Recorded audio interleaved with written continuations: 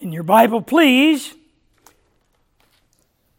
the book of Philippians, Paul's letter to the church at Philippi. You are well aware that this is the first church that was established in Europe during that second missionary journey of the Apostle Paul. This letter is the second of 7 letters that he wrote from prison. Each one of these prison epistles have a special emphasis to those that Paul is writing from prison, because they have a very special place in his heart. And none have a more special place than this church at Philippi. He has told us in the early verses of this epistle, this letter, that they are special because they have partnership with him in the gospel of Jesus Christ from the very beginning. When they responded to, by faith, the good news of Christ, from that moment on, that body of believers there in Philippi were part of sharing that gospel with others through the ministry of the Apostle Paul. And it is that he had a special prayer for them. If you will, let your attention go back to verse 9 of chapter 1, where we arrived after 5 months of study. And this I pray, that your love may abound still more and more in knowledge and all discernment, that you may approve the things that are excellent, that you may be sincere and without offense till the day of Christ, being filled with the fruits of righteousness, which are by Jesus Christ, to the glory and praise of God. This is one of 4 prayers in 3 of these prison epistles. This particular prayer, as is true of all 4 of the prayers, is a prayer of intimacy. The relationship that he knows they have with the Lord Jesus Christ, he prays would become more intense. And as that intimacy, that relationship becomes more intense, that they will have greater insight to all that they have in Christ Jesus, and all that is expected of them in Christ Jesus. And so this prayer for the church at Philippi is an intimate insight into their performance. They are being prayed for by Paul that they might enter in more fully to the knowledge, the discernment, and approving of things excellent. They are to be sincere, without offense, filled with the fruits of righteousness, to the glory and praise of God. I pray for you. My prayer is that you will go deeper in your intimate relationship with the Lord, that will give you greater insight to what he wants you to know and then to do.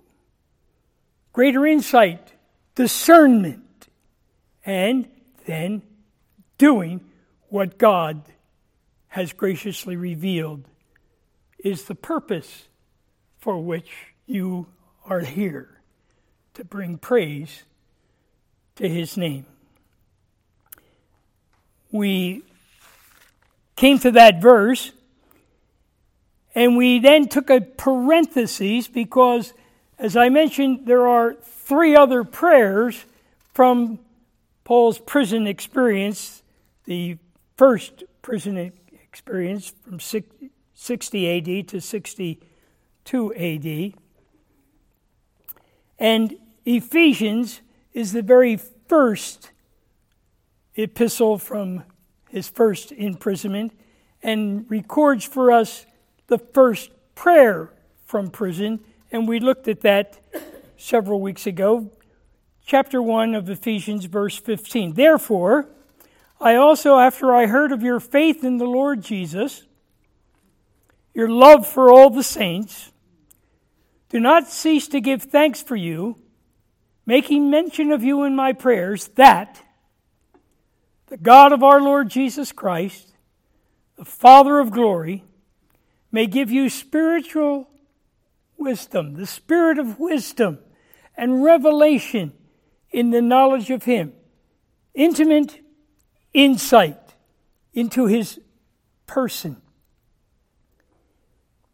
Spirit of wisdom, revelation, in the knowledge of Him, the eyes of your understanding being enlightened, that you may know what is the hope of His calling. This intimate insight into His person and His plan. He has a plan for you. And it is a plan that concerns the future. My desire is that you would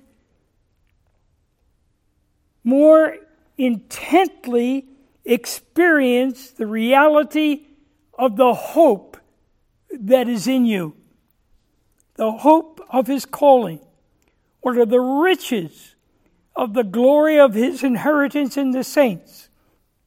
Your hope in the future. Your inheritance in the future.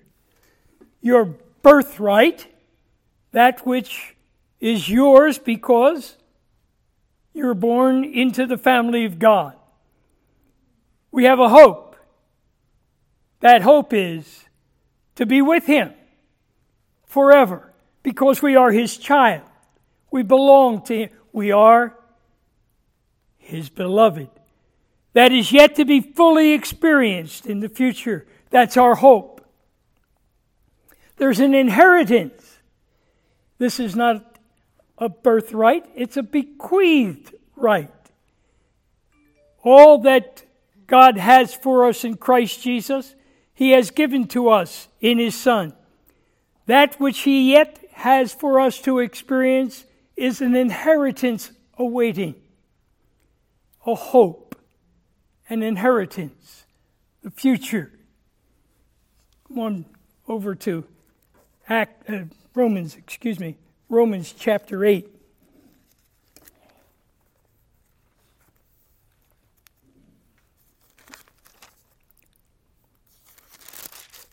Reading from verse 18.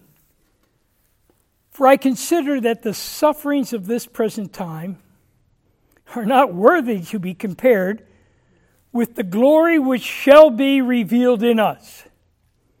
For the earnest expectation of the creation eagerly waits for the revealing of the sons of God. For the creation was subjected to futility, not willingly, but because of Him who subjected it in hope. This is God's plan. His creation has a future because the creation itself also will be delivered from the bondage of corruption into the glorious liberty of the children of God. The material creation, the pinnacle of that material creation, mankind, together are moving toward their hope, their expectation of a fullness yet to be experienced of redemption, being delivered from the bondage of corruption into the glorious liberty of the children of God. For we know that the whole creation groans and labors with birth pains until now. Not only that, but we ourselves, who are the first fruits of the Spirit, even we ourselves groan within ourselves, eagerly waiting for the adoption, the redemption of our body. For we were saved in this hope. But hope that is seen is not hope. For why does one still hope for what he sees? But if we hope for it, for if we hope for what we do not see, we eagerly wait for it with perseverance. There is that which is yet to be fully realized, a hope that is ours, a birthright, the inheritance as well, yet to be experienced in the future. Come on over to 1 Peter.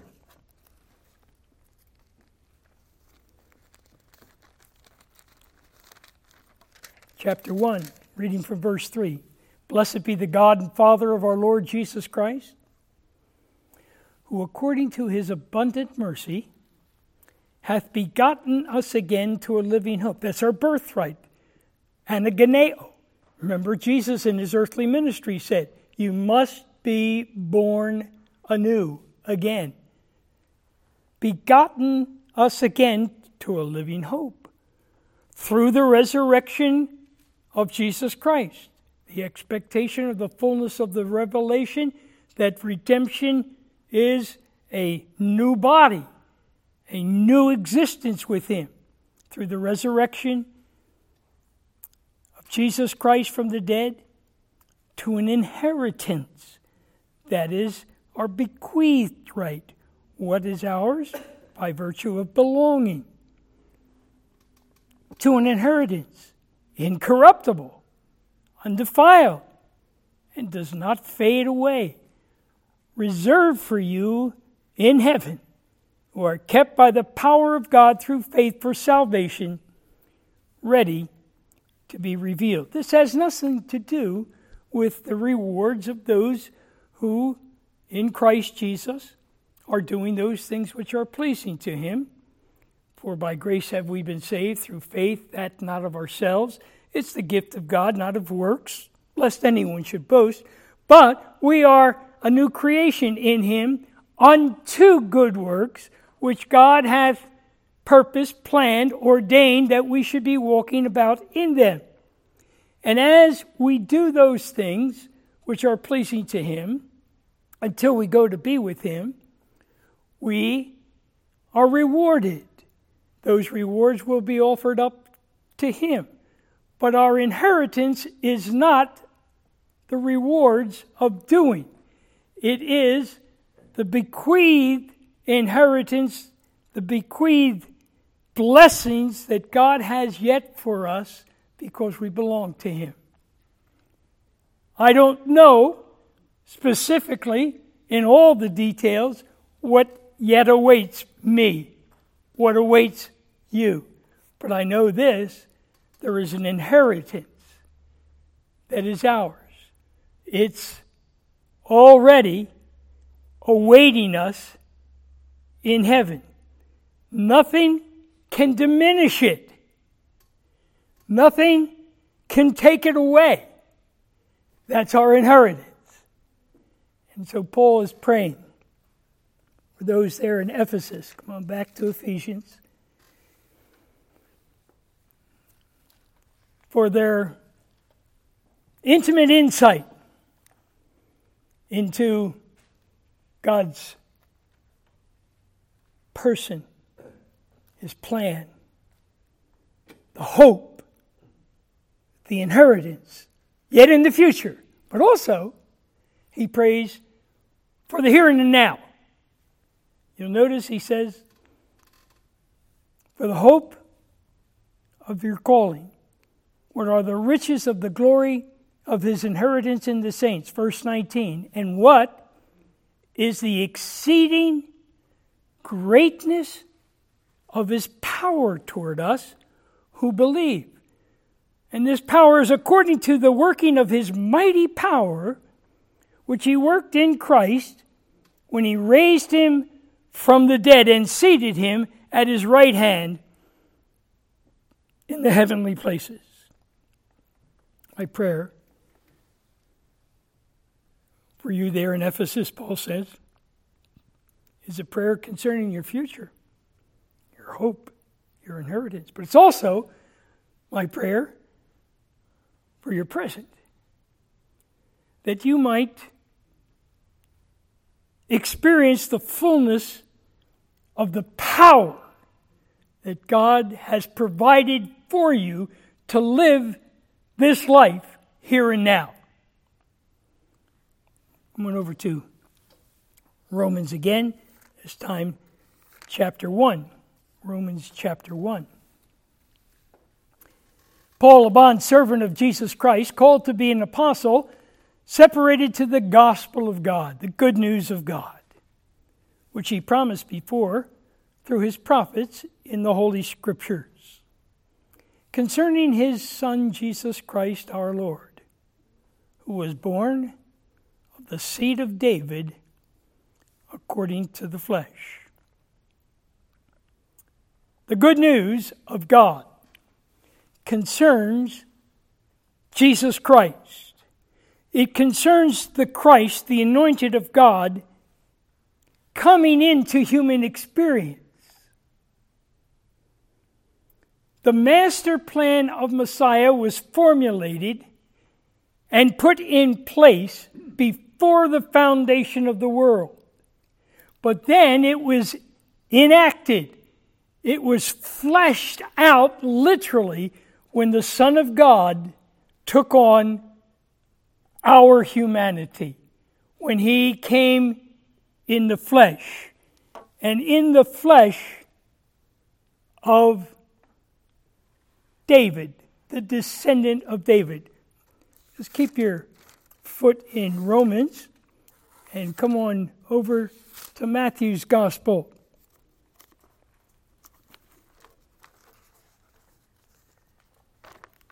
Chapter 1. Verse 18. Now the birth of Jesus Christ was as follows. After his mother Mary was betrothed to Joseph, before they came together, she was found with child of the Holy Spirit.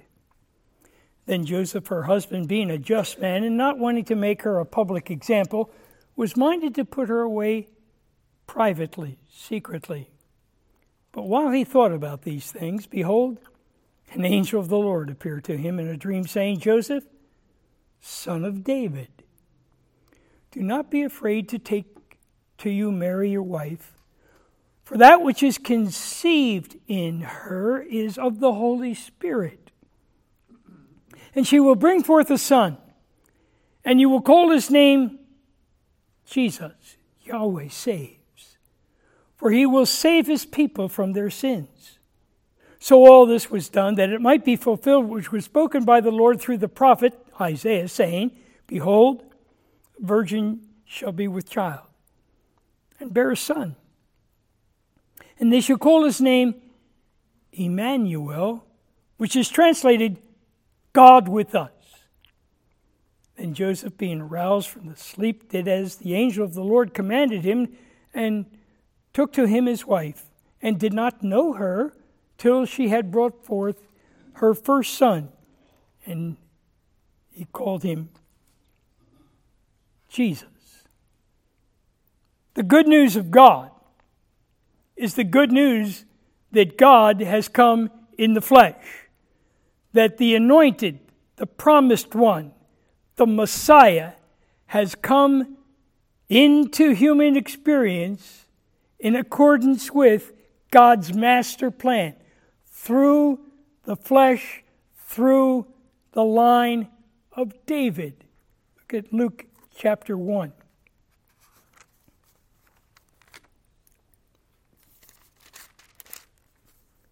Verse 26, Now in the 6th month, the angel Gabriel was sent by God to a city of Galilee named Nazareth, to a virgin, betrothed to a man whose name was Joseph of the house of David. The virgin was named Mary. And having come, the angel said to her, Rejoice, highly favored, one who has received grace of the Lord. Blessed are you among women. But when she saw him, she was troubled at his saying, and considered what manner of greeting this was. Then the angel said to her, "Do not be afraid, Mary, for you have found grace. You have found favor with God. And behold, you will conceive in your womb and bring forth a son, and you shall call his name Jehovah Saves. His name Jesus. He will be great and will be called the Son of the Highest. And the Lord God will give him the throne of his father David." Isaiah, the promised Prince of Peace, through David. The throne of David he will sit upon, and he will reign over the house of Jacob, the earthly kingdom, forever, and his kingdom there is no end. The eternal kingdom. The good news of God is the good news of God coming in flesh through the seed of David, the Prince of Peace, the promised one. Going back to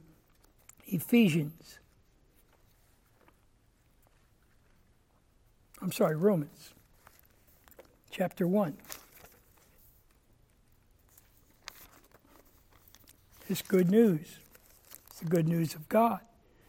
It's the good news of his Son. It's the good news of the resurrection. Concerning, verse 3, his Son, Jesus Christ, our Lord, who was born of the seed of David, according to the flesh, and declared to be the Son of God with power, according to the Spirit of holiness, by the resurrection of the dead. Here's the promise. My anointed is coming. He's coming in accordance with my master plan. He is the Savior. He's going to reign over the kingdom for 1,000 years. He's going to reign over a kingdom that is eternal. He is now here. And in order that you don't miss that this Jesus who came in the flesh is God, I raised him from the dead. Come on back to Matthew. Again, this time, chapter 28.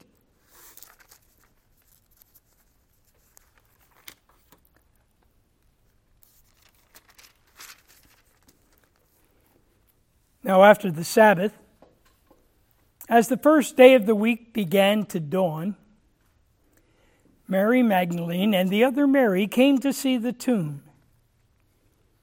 And behold, there was a great earthquake. For an angel of the Lord descended from heaven, came and rolled back the stone from the door, and sat on it. His countenance was like lightning, his clothing as white as snow.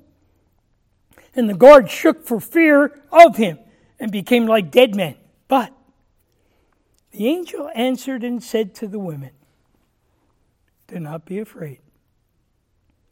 For I know that you seek Jesus who was crucified. He's not here. For he is risen, as he said." Matthew records in the 16th chapter, in the 17th chapter, in the 20th chapter, Jesus' own words. I must go to Jerusalem. I must be betrayed. I must be offered up. I must be crucified. And I must be raised again from the dead. This was part of the plan. He proclaimed that 3 times. Go quickly and tell his disciples that he is risen from the dead. And indeed, he is going before you into Galilee, and you will see him. Behold, I have told you. All questions concerning who Jesus of Nazareth truly is are clarified in his resurrection. That's how he's declared. He came humbly. He came as our sin bearer. But he's God. And if you missed all that he did and said during his earthly ministry, here's the clarification that you don't miss who he really is. He's been raised. He's alive. He lives forever. Back to Romans, the 5th verse. Declared to be the Son of God with power according to the Spirit of holiness by the resurrection of the dead.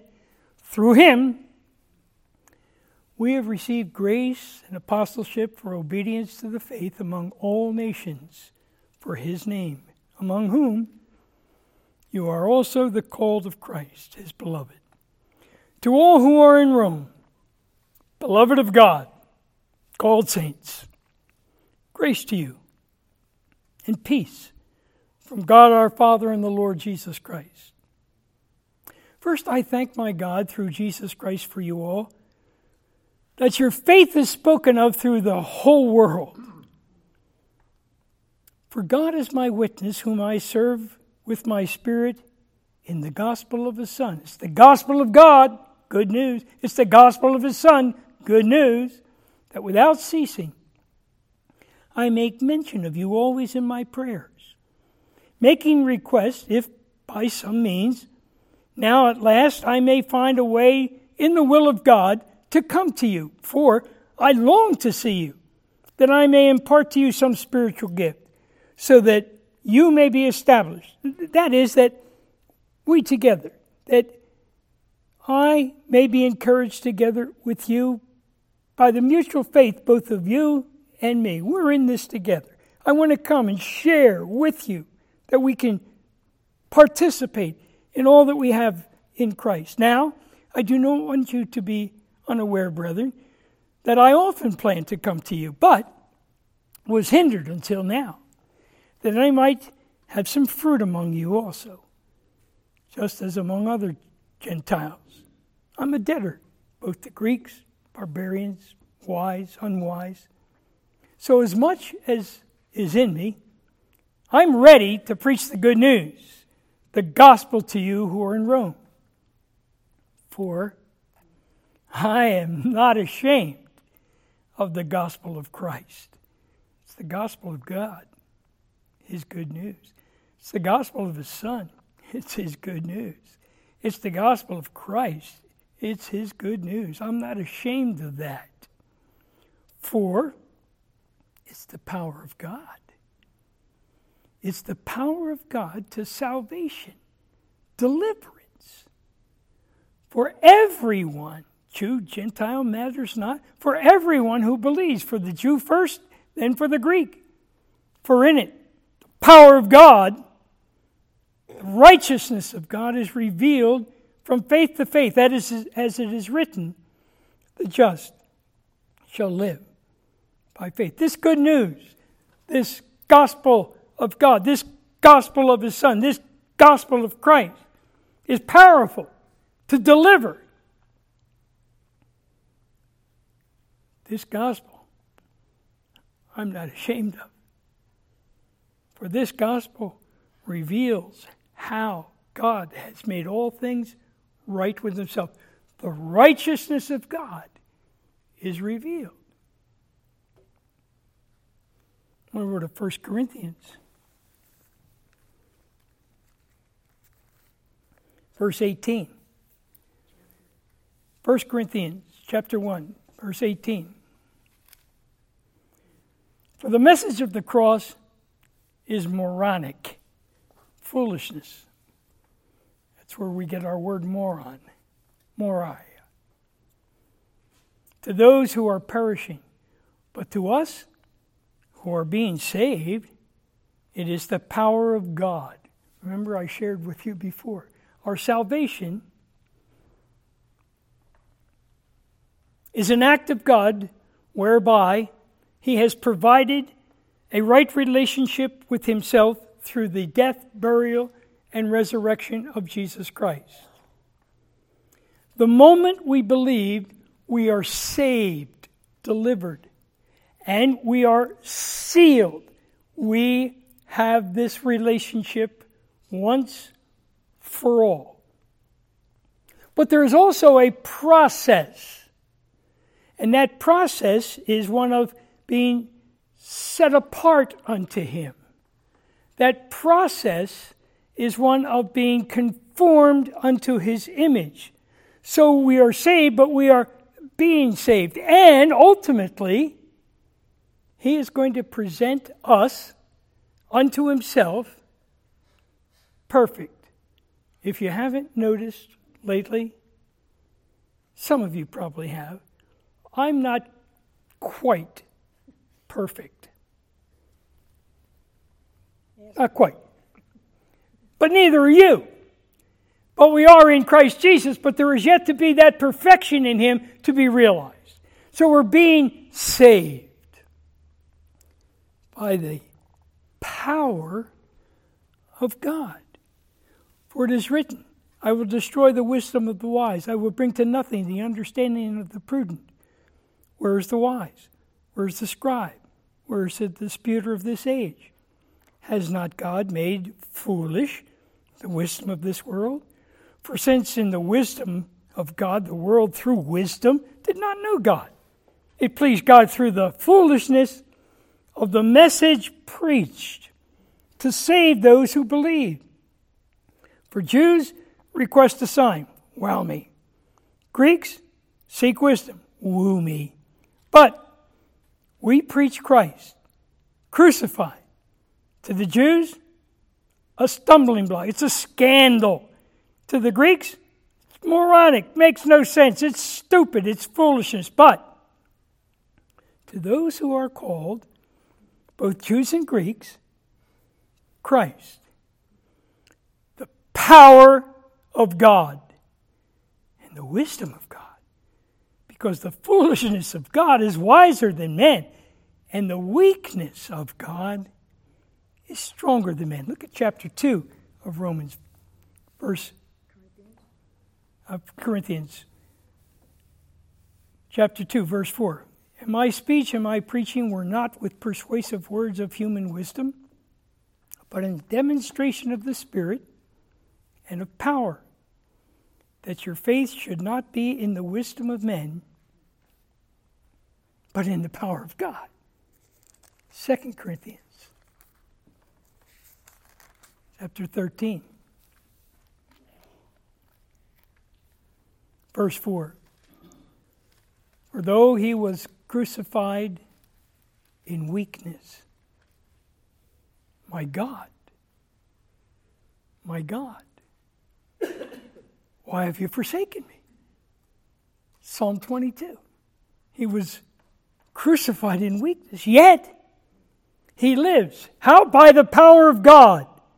For we also are weak in Him, but we shall live with Him by the power of God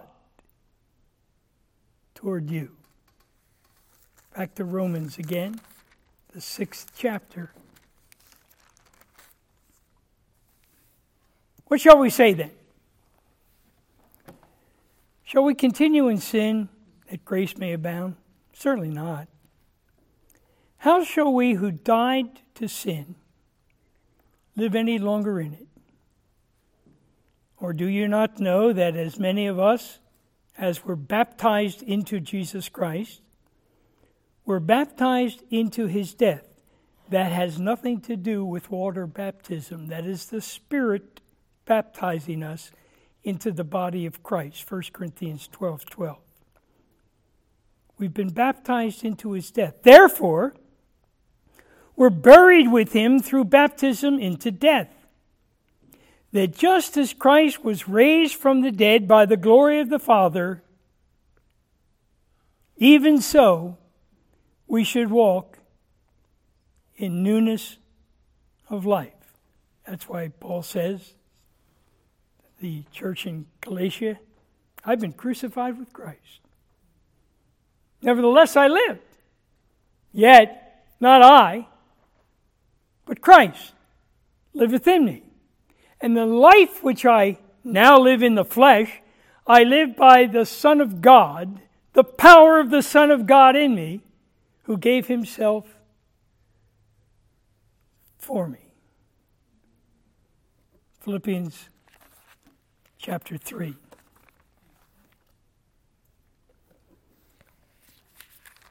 Our parentheses from verse 9 of chapter 1 of this epistle to the church at Philippi has taken us to the other prison prayers. The first one, the prayer to the and for the church at Ephesus. Prayer for their hope. Prayer for their inheritance, that they might enter into the fullness of understanding, discernment, and appreciating all that is theirs in Christ. But also, he prays for the immediate, that they may fully not only understand, but appropriate the power that is in us of the resurrected Christ. And so, in the third chapter of the letter to the church at Philippi, we read these words at verse 7. But what things were gained to me, these I have counted loss for Christ. Yet I also count all things loss for the excellency of the knowledge of Christ Jesus my Lord. That's his prayer each time for that intimate insight into what God has revealed. I count all things loss for the excellency of the knowledge, the experiential knowledge of Christ Jesus my Lord, for whom I've suffered the loss of all things and count them rubbish, that I may gain Christ and be found in him, not having my own righteousness, which is from the law. The law provided a protection. Those who obeyed the Levitical system were under the provision of protection from the wrath of God, but it wasn't propitious. That wasn't satisfying. There was yet to be the perfect sacrifice, not the sacrifices of the law. But Paul could say, as he did just a couple of verses before the law, blameless, but not the righteousness from the law. Be found in him, not having my own righteousness, which is from the law, but that which is through faith in Christ Jesus, the righteousness which is from God by faith, that I may know him, experientially, discern, understand, go deeper and deeper into my appreciation of him, and of his power, the power of his resurrection, and the fellowship of his suffering, being conformed to his death, if by any means I may obtain to the resurrection of the dead. Power to persevere through persecutions, through whatever life throws at me. There's power. It's not my power. It's his indwelling person and presence and power, the power of his resurrection, that I am to draw upon, that I am to rely upon. Nothing in myself, nothing of this world. It's all through him. And Paul's prayer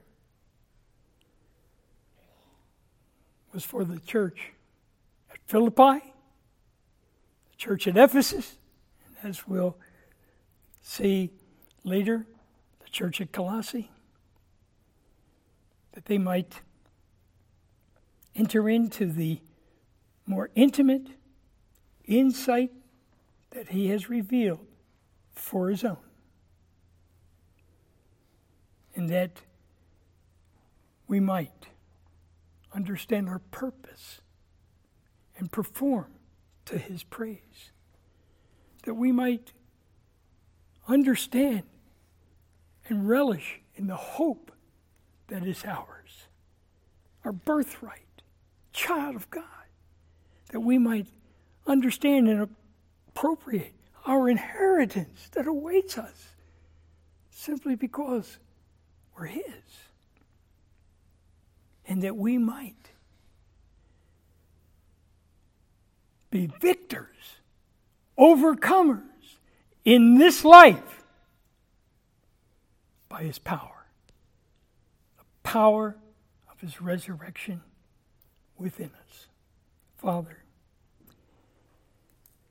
may this prayer be not only the prayer that Paul offered up on behalf of his brothers and sisters in Philippi, for his brothers and sisters in Ephesus, but for his brothers and sisters in Naples, for us. Thank you, Lord, for who you are, what you've done, what you're doing, and what you're yet to do. And as a people of faith, may we live to the praise of your glory until we are presented perfect. In Christ's name we pray. Amen.